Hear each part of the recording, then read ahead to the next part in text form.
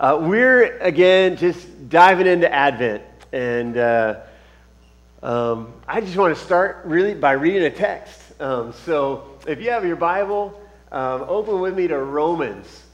I think this text just helps us jump right in. So no better place to start than with the scriptures this morning. Romans chapter 13, beginning at verse 11 and reading through verse 14.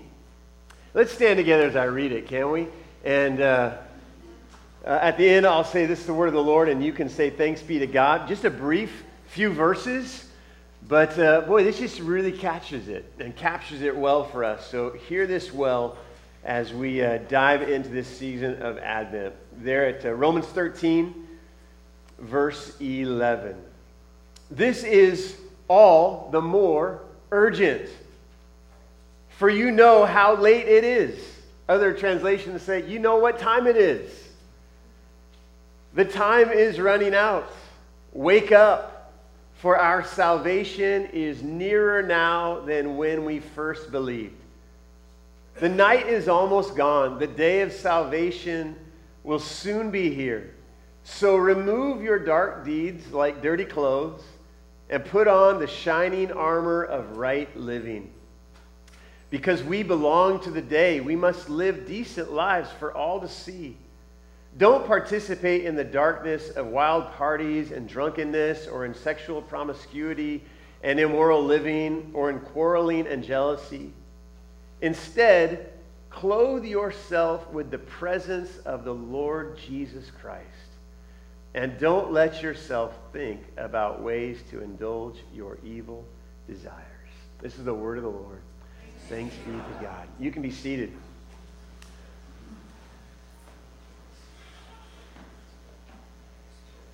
Well, reading this text, the part that instantly jumped out to me was the charge to wake up. Wake up. And probably some good words for us to hear this morning after a long week and some rainy days and maybe some. What's the chemical in turkey that makes you sleepy? Tryptophan. Yeah, maybe some tryptophan hangover going on even here today. Wake up! What an important instruction for us to hear as we head into this Advent season. And anytime I kind of hear that or I think about waking up, I instantly think of a story of waking up. And actually, my daughter is taking 7:25 a.m. classes 4 days a week. And I feel like I need to, call her every morning at 7:22 to make sure she's on her way to class. But she seems to be doing okay. But I had 7:30 classes a lot when I was in college. But I remember one time in particular, my freshman year. And I was in a room with three other people, four of us in the room, and one roommate in particular was on academic probation. And, you all know what academic probation is. He hadn't had the greatest of GPAs coming in, but was a good kid and seemed like he'd have some success, so they welcomed him in, but they gave him certain classes that he had to take to kind of get warmed up to what it was like to be a student there, and he had to do well in them in order to stay for the second semester. I'll never forget it because this one particular morning, his alarm clock went off, and then it went off. It went off, as in it went on, and then he turned it off, and then 9 minutes later it went on again. And then off, and then on, and you know what I'm talking about. You've all hit the snooze button before, right? We know, we're familiar.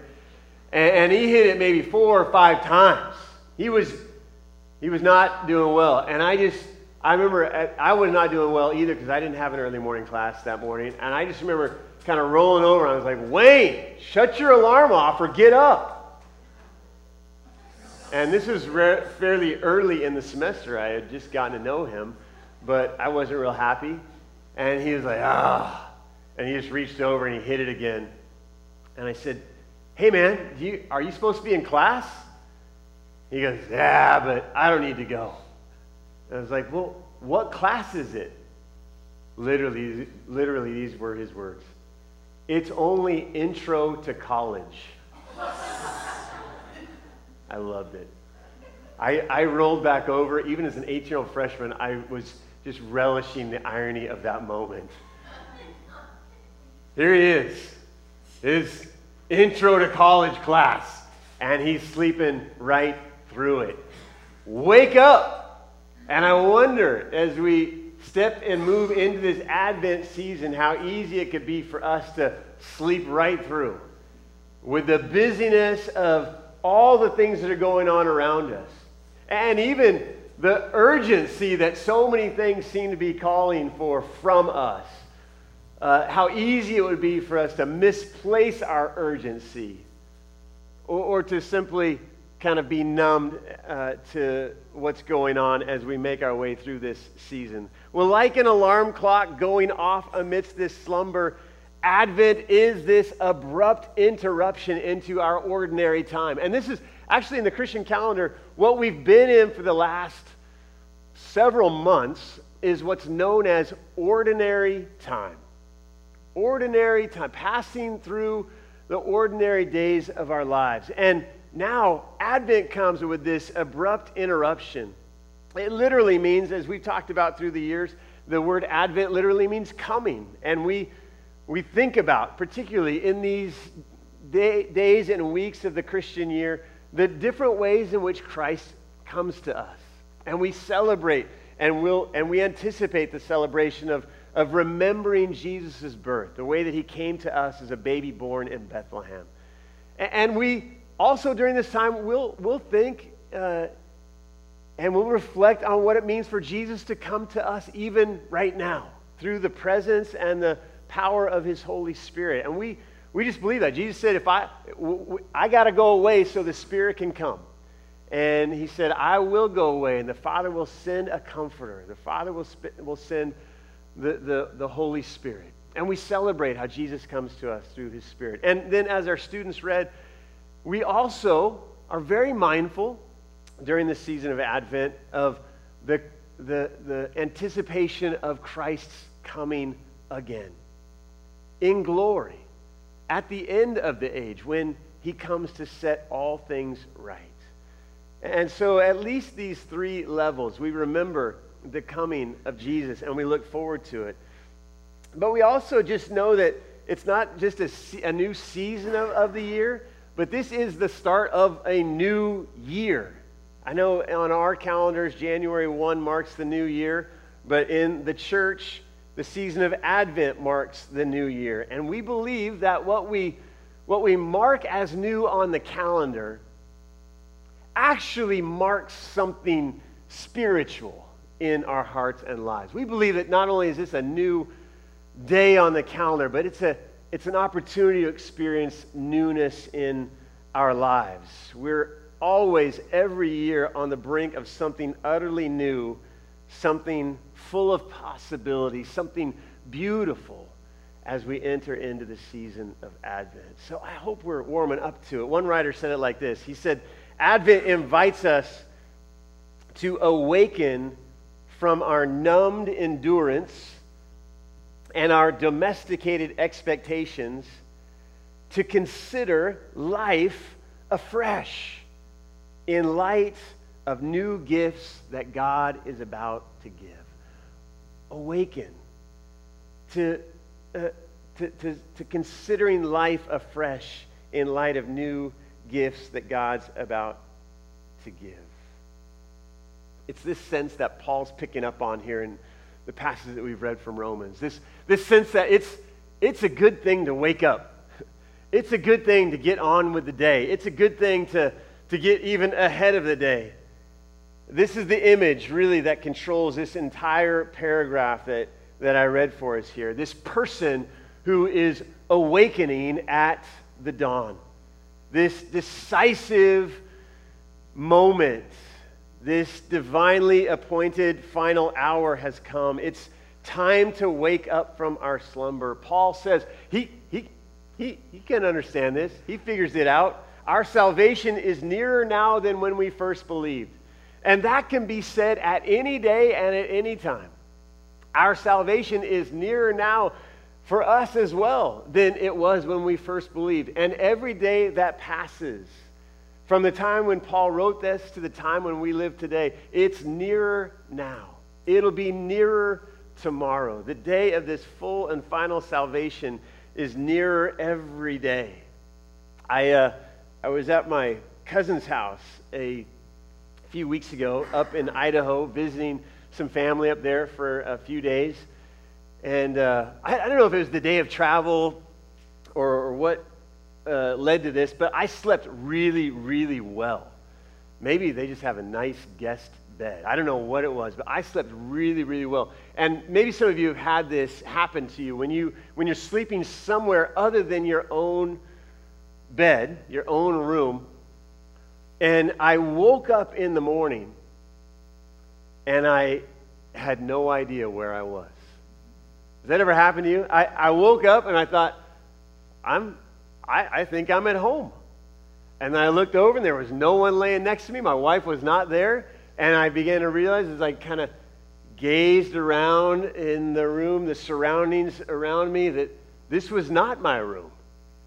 And then I began to remember that I had been on an airplane the day before. And the pieces began to come together. The fog began to lift, and I began to remember and realize just where I was. Anybody have similar experiences to waking up, especially in different places? Some of you are like that, even in your own room, your own bed. I mean, let's just be honest. Waking up, I think the song is breaking up is hard to do, but waking up is hard to do for most of us, right? Some of you are like, let's go. The alarm clock goes off, your internal clock goes off, and you're awake, and you're ready, or your child starts screaming, or whatever it is, and you got to go. It's time to go. But others of you, for whatever reason, it's just a slower process. This whole process of waking up, it's a challenge, but it's so important for us. I don't really believe, and scholars don't necessarily believe, that Paul thought that the Roman Christians here were morally lax, or that they were kind of backsliding, or that they were lethargic in their Christian life, that they weren't good and faithful followers of Jesus. Most don't believe that he had this sense, especially after what he's written to them throughout this passage, or throughout this entire letter to them. It wasn't that he was trying to scold them or kind of come down on them in any way, that they were doing it wrong and you got to do this and you got to do that. Most think that really what he's doing here is he's just reminding them of what they already knew. He's reminding them that hey, you're the people of God. You've been baptized into this faith. You share the Lord's Supper together. You are the body of Christ. You have been brought into this incredible family of faith. And now you live with this hope of full and final salvation at the return of Christ. It isn't necessarily Paul saying, turn things around, Romans, or you're going to be in trouble. It isn't Paul saying to us, turn things around, people, or you're going to get in trouble, because salvation is nearer today than it ever has been before, and you're going to get it. No, it's, hey, salvation is nearer than ever before. Don't miss this moment. Don't miss this moment to live a life loyal to the one who has saved you. Don't miss this moment to live into all the fullness of the life that God desires to give to you. Don't miss this. Don't miss out on what God has promised to you. Don't let another day pass kind of sleepily making your way through this life, as opposed to recognizing and grabbing hold of all that God has in mind for you. It kind of reminds me a little bit, as my kids, here they are down here, it Guys, by the way, you've given me so many sermon illustrations over the years. I'm just so thankful. And when you're both here together, it just, what would have, I don't know where I would be. But it kind of makes me think, seriously, of back when these guys were much smaller. I know. I hate to I hate it, but I love it because this is just so true. When these guys were younger, I pretty much signed off on Sunday afternoon naps. I tried to let Kyla get back to our bedroom for a Sunday afternoon nap. But I quickly realized that for some of you, that's a really sacred thing for you. Some of you are like, why would you take a nap on Sunday afternoon? But for some people, that's just a wonderful thing to do. And I quickly realized that was not going to be a reality in my household when our kids were younger. Now, Katie had a chance to nap from time to time. But Thomas, some of you knew this kid when he was little. He actually had a T-shirt that had the word naps written on it with a circle and a red line drawn through it. Which we have a picture of him taking a nap with that T-shirt on. I'll show it to you sometime. But we would watch some sports on the TV and be on the couch. And Thomas just had like this, this awareness of my, like the moment when I would start to fall asleep. And that would be like a signal to him, not to say my name or kind of elbow me. It would be the signal to pounce on me and to make sure that I was not going to fall asleep to that golf on the TV. That's why golf was created, to help you take a Sunday afternoon nap. I'm pretty sure that's why the game was invented. But there was no chance. And I don't remember how many times this happened, but it was enough that it sticks out in my mind. I would just be dozing off, and suddenly, boom, something would happen. It would be a physical presence in my life, awakening me. And I remember in those moments, I seriously thought about this, and I remember thinking, well, you know what? I could just stuff him in his room and make him take a nap. Or I could, and then I could take one too, or I could sort of realize that, these Sunday afternoons are not going to last forever. And there's going to be a time, and thankfully there has come a time, when Thomas no longer jumps on me when I start to fall asleep. That would be a very dangerous proposition. But I remember thinking that these times are not going to last forever. You know what? For whatever reason, whether he wants to stay awake or he wants me to stay awake, we're staying awake, and we're going to just kind of soak up this moment. And by the way, that's not a guilt trip to any dads who just take a nap, because I'm sure I did some of that along the way as well.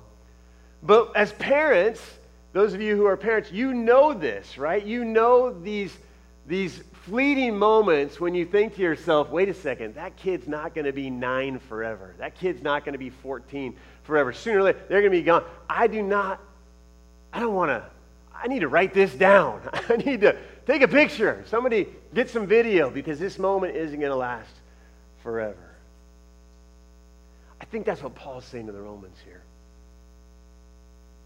This is a moment, and it's drawing, the end is drawing closer, and there will come a time when Jesus returns and final and full salvation is available, and we enter into that rest. But there's this moment when actually God has already begun something new. He sent Jesus, who lived and died and was raised again. He sent his Spirit.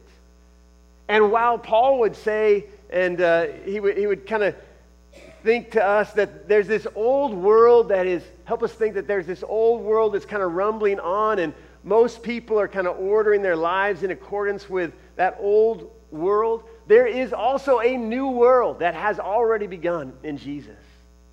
There's this new world that has begun with the resurrection of Christ, this new age that has begun. And those who follow Jesus are invited to live into that moment and that reality even now. Paul's saying, don't wait for Jesus to come again to start. Jesus came already, and he's been raised from the dead, and we've been invited to live this new life even now. Don't miss this moment, this present moment, this opportune moment, this blessed moment for growing and becoming all that God would have us to be even now. It's daytime. It's a perfect metaphor. It's a perfect image because actually it's dawn. There's still the old darkness kind of holding on from the nighttime, but there's this new day that is dawning. So Paul says, live like it. Nighttime is when people do all these other things that he talked about. I am struck often by the kinds of lists that Paul and other biblical writers come up with. Sexual immorality, drunkenness, immoral living, and then I love when they do this. They toss in like quarreling and jealousy. It's like some of us were like, the first three were like, yep, got that. Oh, quarreling, jealousy, what? I'm intrigued by these lists. These are the kinds of things Paul says that happen in the dark.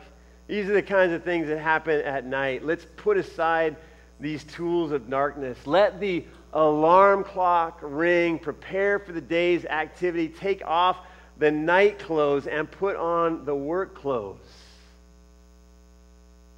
Be dressed for living a life for God. The new clothing that Paul instructs us to put on there in verse 14 simply says this: clothe yourself with the presence of the Lord Jesus Christ. Take off all this list of things, but instead of a new list of good things, he just says, put on Jesus. Put on Christ. Clothe yourself in Jesus. Struck by this idea of what it means to put on Jesus. I know we've talked about this before, but I'm thinking maybe this might even be a discipline or a practice that some of you might want to engage in during this season of Advent. As we think about what it means to wake up. Maybe every morning it might just be a simple process of as you awaken to let your mind first of all drift to Jesus. And I guess drift isn't the right word there. May your mind intentionally go to Jesus, because our minds will drift all sorts of other places. But what if we were to practice during the season of Advent this idea of as we awaken, as we come from dark into light on each daily basis, that we would think about what it means to clothe ourselves with Jesus. And we might just begin to think about some of the things that we know about Jesus. We might think about some of the stories that we've read about Jesus, some of the ways that he interacted with people, some of the ways that he gave of himself, some of the sacrifices that he made, some of the expressions of love that he demonstrated.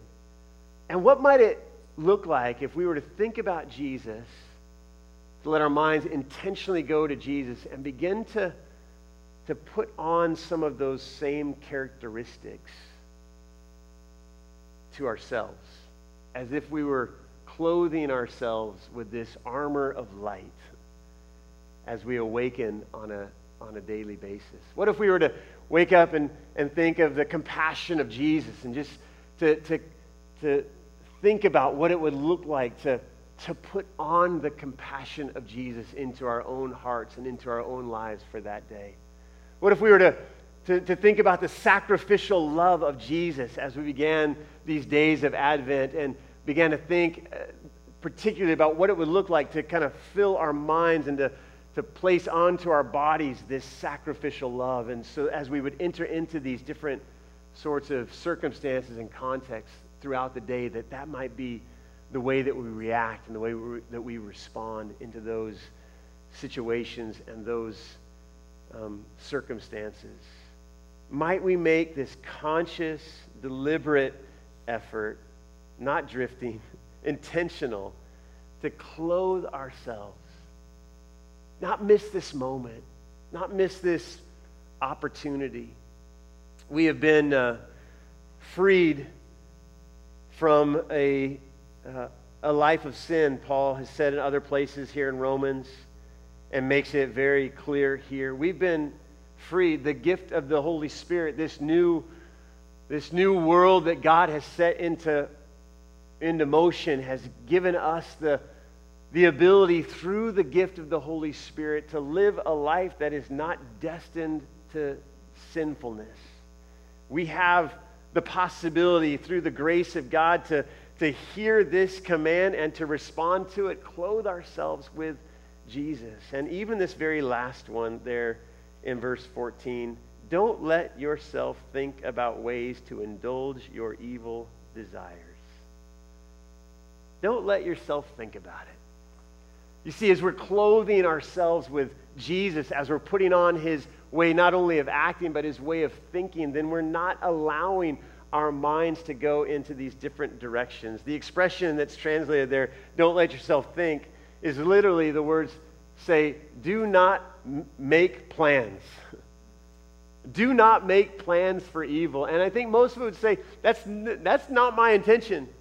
That's not me. I'm not signed up for that. But how often we can find ourselves doing just that. I mean, maybe it's not strategic. Maybe it's not writing down a 10-step plan to indulge our evil desires. That's not what it is. But we would say that if we don't have a plan to move in the opposite direction of clothing ourselves with Jesus, then perhaps we are, in a sense, making a plan to indulge our sinful desires. This new world is here. This time in between the times. It's not yet fully here, but it has begun, and we're invited to live into it. So the question for us amidst all this is, are we allowing the coming of Christ to shape our hearts and lives? Are we allowing the fact that Jesus has come and that he will come again, that he comes to us even now to impact the decisions that we're making? Are we awakening to the dawn that's already begun in Jesus' resurrection? Or are we still asleep? Are we still in the night? This age of darkness, this age of light, which are we attuned to? Let's believe and pray and be confident that God's going to help us not to miss this moment, this season of Advent, and this longer season of the life of discipleship. And this morning, as we enter into the season, we get to celebrate the Lord's Supper. And what a great way to sort of have an alarm clock go off in our hearts and in our minds as we come to the table of the Lord today. As we receive the bread and as we dip it into the cup and are mindful of the blood of the broken body and the shed blood of Jesus, what a wonderful moment for us to kind of snap to it out of our slumber and be awakened again to all that Jesus has done and all that God desires to do in us as we live faithfully to him and for him. What a great opportunity for us as we receive these elements this morning to make to remind ourselves that this is the kind of Jesus that we want to put on. This Jesus, this very one who went to the cross and suffered and died that we might be forgiven, that we might know new life. And what a moment for us as we consider all of that to commit ourselves again to him and to this longing and this desire to be wide awake as he does his work in us. Let's pray together, can we? Thanks, God. We worship you and we adore you. We give you thanks today for all that you have done through Jesus. We thank you that you have set a new age into motion. A new day has dawned. And from the darkness there comes light. And we long today to be people who are awakening from the slumber of the same old, into the possibilities of what you are calling us to do and who you are calling us to be in this new day. We long to be people who are not satisfied with just going through the motions, but who are longing to ensure that we catch all the moments that you have for us, God. That we lean into all that you are inviting us to be and become. God, we long to live for you today. We long to put on Jesus. We long to let go of the deeds of darkness. Perhaps some of us are still so deeply connected, or these things are attached in very significant ways to our lives. God, may we allow your Spirit to set us free, that we might put on Jesus, put on the character of Christ in our minds and in our bodies, that we might live for you. May we make plans only to bring glory and honor to you and not to indulge our own sinful desires. And Jesus, as we come to this table today, this table that you have invited us to, those who would long to follow after you, Jesus, we come with hearts and minds that we know need to be awakened even more so today. And so we pray that as we receive the bread and dip it into the cup, that we would come face to face with the depth of your love for us, Jesus, with the extent of your sacrifice, and with the clarity of your call to follow after you in all that we do and all that we are. We pray that this moment would be one where bells go off in our spirits, where bells go off in our hearts and our minds, and we again are awakened to the possibilities that lie before us.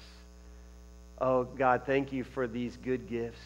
Thank you that it was on that night that he was betrayed that Jesus took the bread and he broke it and he gave it to his disciples and he blessed it and he told them that this was his body broken for them. And he says it to us, my body broken for you.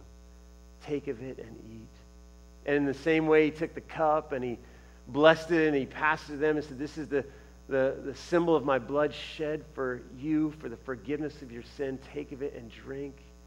And when you do all of this, remember me. We're so thankful for that promise and for that invitation.